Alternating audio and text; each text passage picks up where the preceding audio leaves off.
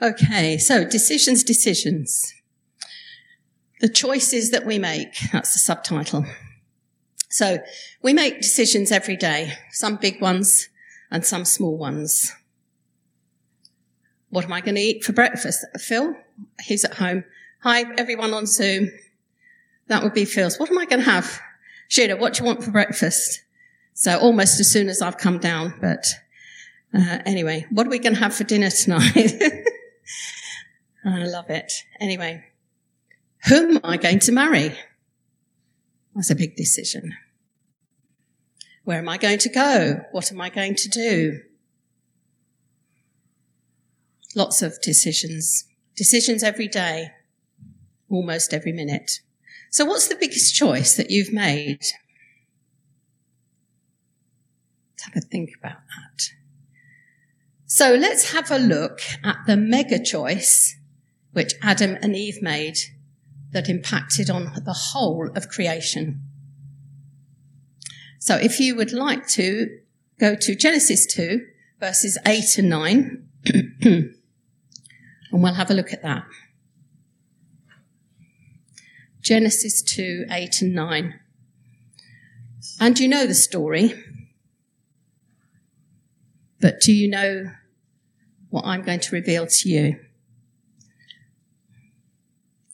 Now the Lord God had planted a garden in the east, in Eden, and there he put the man he formed. And the Lord God made all kinds of trees grow out of the ground, trees that were pleasing to the eye and good for food. So that's important. I love trees. Who loves trees? Leanne, I know you love trees. She loves to look out at the trees. And God's made them, and they're beautiful, and they change, and they house birds, and they bring forth fruit, and they just look beautiful. Now, in the middle of the garden were the tree of life, which I think I got that one here. Yeah, the tree of life.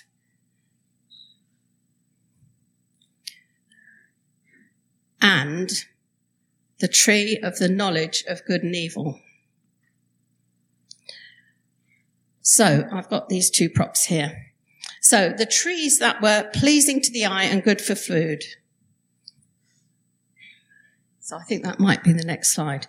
Anyway, so if we move on in Genesis 2 and we go to verse 16 and we read, and the Lord God commanded the man, you are free to eat from any tree in the garden, but you must not eat from the tree of the knowledge of good and evil. For when you eat of it, you will surely die. Bless you. So the tree of life, relying on God, intimacy with God, close relationship with God, and spiritual life. And it's about knowing God's light and love and life. It's a good choice to make, but that was God's command. And if we go to the tree of the knowledge of good and evil, now this is the key, which I didn't know, was relying on your own judgment of what is good and evil. Your own judgment, right and wrong. But it brings a disconnect with God and a spiritual death. So this was this key revelation to me. Maybe it is to you, maybe it's not. What did that actually mean? Because when I think about it, what's the problem with knowing the difference between good and evil, right and wrong? What's the problem? We need to know that. But then when it's a judgment of mine on my own or yours on your own without God, it's judged by my own will. Therein lies the difference, a purely moral human compass. So then we can get into the realms of relative truth. And that's not good for us. Jesus said, I am the way, the truth, and the life. That's in John 14:6, but we'll come back to that later.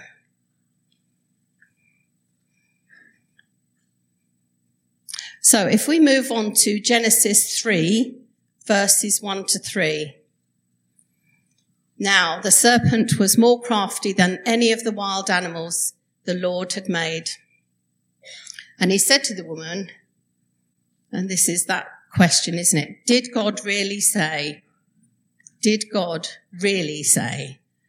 you must not eat from any tree in the garden? From any tree in the garden.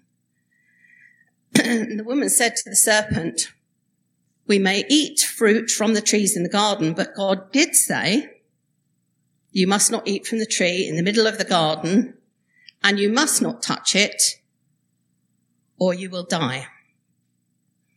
So if we pause at that point, and we look at the words, and you must not touch it, is that what God said?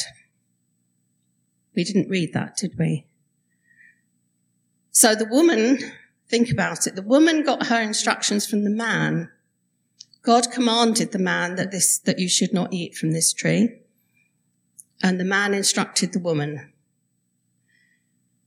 And so somewhere in that, this extra superstitious thing came along. But in a way, it shouldn't really have interfered. You must not eat it, is the point. Not you must not touch it, but you must not eat it. So what happens when we add to God's word? Or when we change the meaning? Well, quite often a big misunderstanding and misinterpretation. And I thought, do I say this at this point? I think it's so important to read God's word from a good translation that is true and goes back to the original language and the kind of the good interpreters. There's nothing wrong with reading a paraphrase, but always know what the words say in the other translations, the true translations, because you will get words added. You will get the way somebody has interpreted it. So know the first translation, the real true one, and then you can weigh it up for yourself. Okay. So, continuing, Genesis 3, verse 4. You will not certainly die, said the serpent to the woman, for God knows that when you eat from the fruit, or from it, the tree, your eyes will be opened, and you will be like God, knowing good and evil. Now here we have Satan changing God's word. And of course he knew what he was doing. He was trying to thwart God's plan. So when the woman saw that the fruit of the tree was good for food and pleasing to the eye, and also desirable for gaining wisdom, she took some and ate it. Note the word desirable. Think about us and our human desires. She also gave some to her husband who was with her, and he ate it. Then the eyes of both of them were opened, and they realized they were naked. So they sewed fig leaves together and made coverings for themselves. Now what I discovered was that realizing they were naked was feeling shame. It was actually, would somebody be very kind and go out of that door and get a big reel of masking tape off the bookshelf? Because I don't know that will stick back on without the aid of the masking tape. Thank you, Simon. Phil, cut that bit out. Okay, so I'll prop it up at the bottom if it won't stay. So that was shame that they felt. Has anybody felt shame? Yeah, I mean, it's horrible. It's horrible. I thought I'd just put a little bit in about wisdom here, because thinking about this, understanding about our own judgment of what is good and evil, right and wrong. And we need wisdom, but we need God's wisdom. We can't just rely on what we think. So I thought about the passage in James chapter 1, verse 5. If any of you lacks wisdom, you should ask God, who gives generously to all without finding fault, and it will be given to you. So over here, thank you, Simon, over here, this is where we find our wisdom from God.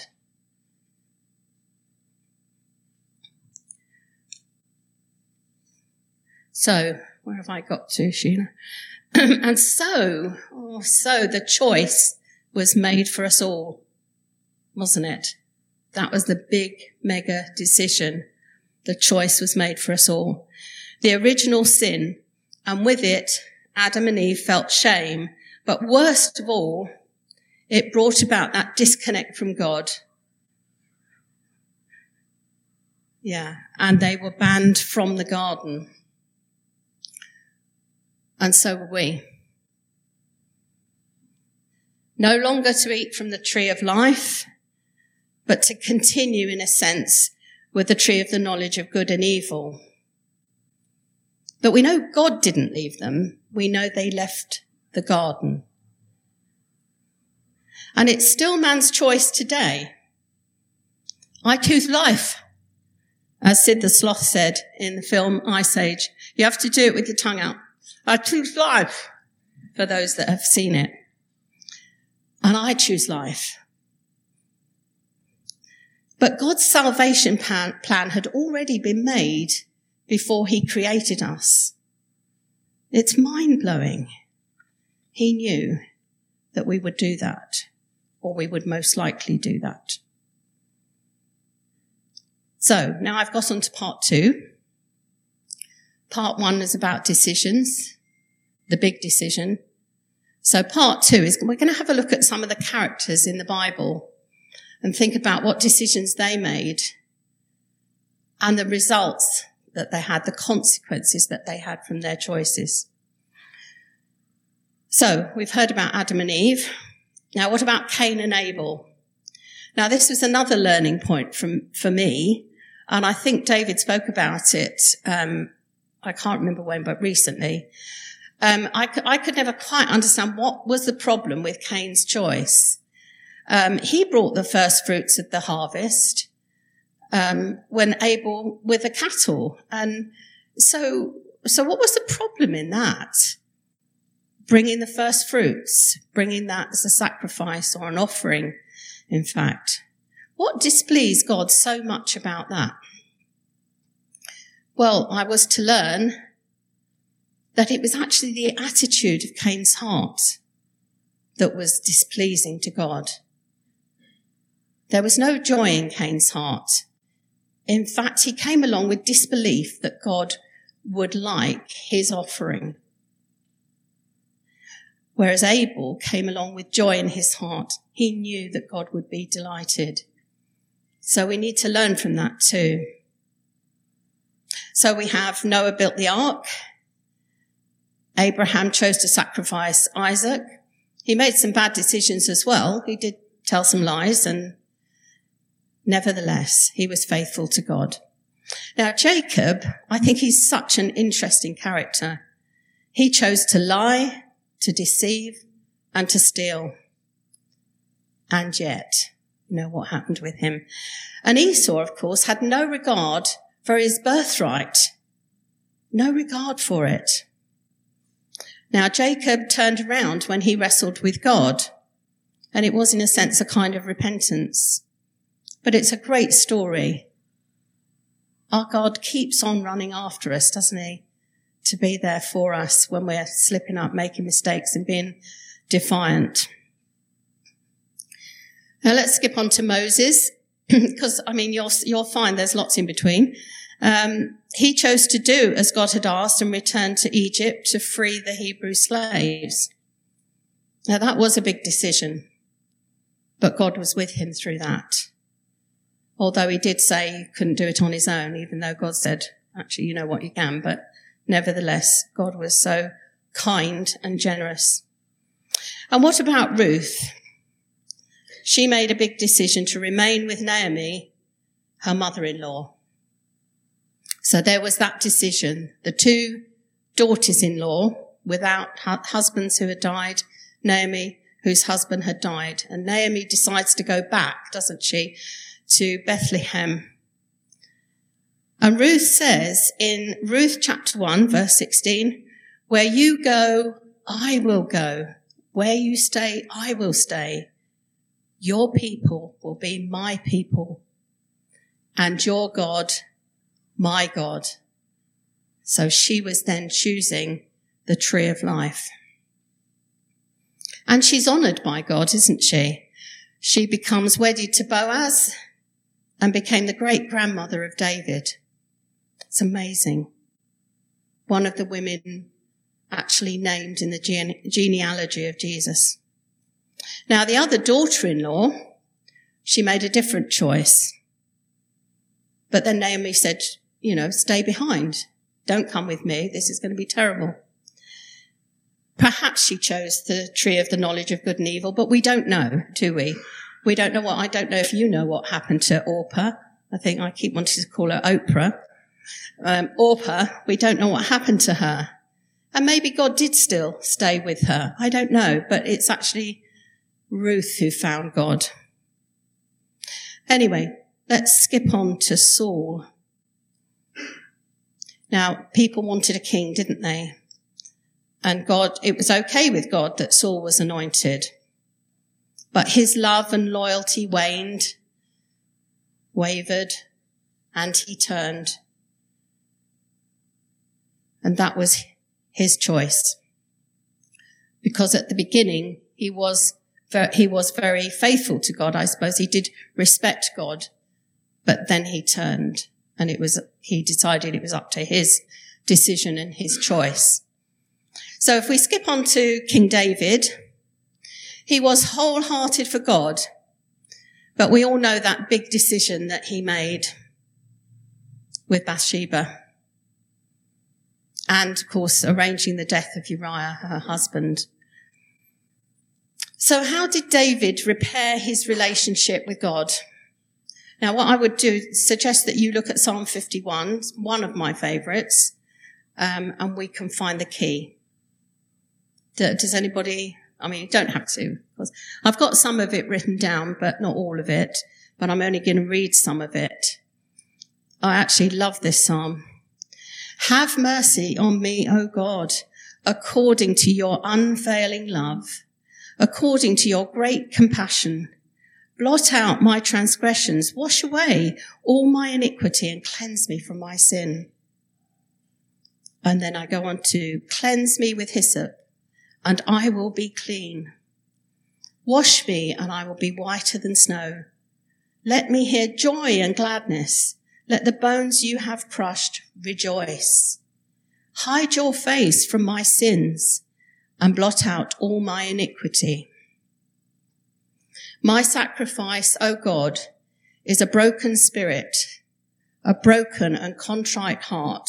You, God, will not despise. So that's how we need to come to God, isn't it? This is the sacrifice. This is the plea that we need to go to God with. And God will accept it. David says God will accept it. Now, our David spoke last week, I think it was, about repenting, believing, and being baptized. Now, King David here in this psalm explains that in repentance, we must be truly sorry. It's not one of those, oh yeah, sorry, but we don't really mean it. It's truly sorry. So much so, a broken spirit and a contrite heart. And we need to know God. We do need to know him intimately. We need to know the person, the Holy Father, who we have offended. What Jesus has done for our redemption, we need to know that. What has he done for our redemption? And we need his forgiveness and a cleansing from our sin, a washing and a renewal, rather like believing, repenting and being baptized. Now, I'll just tell you a little bit. My sister lives in Greece, some of you will know, and she told me about when she and her husband bought a new shop out there. And when they buy a shop or a premises or something like that, they have a ceremony of blessing for it. And the priest is invited round, and he has a bunch of basil. It's probably holy basil.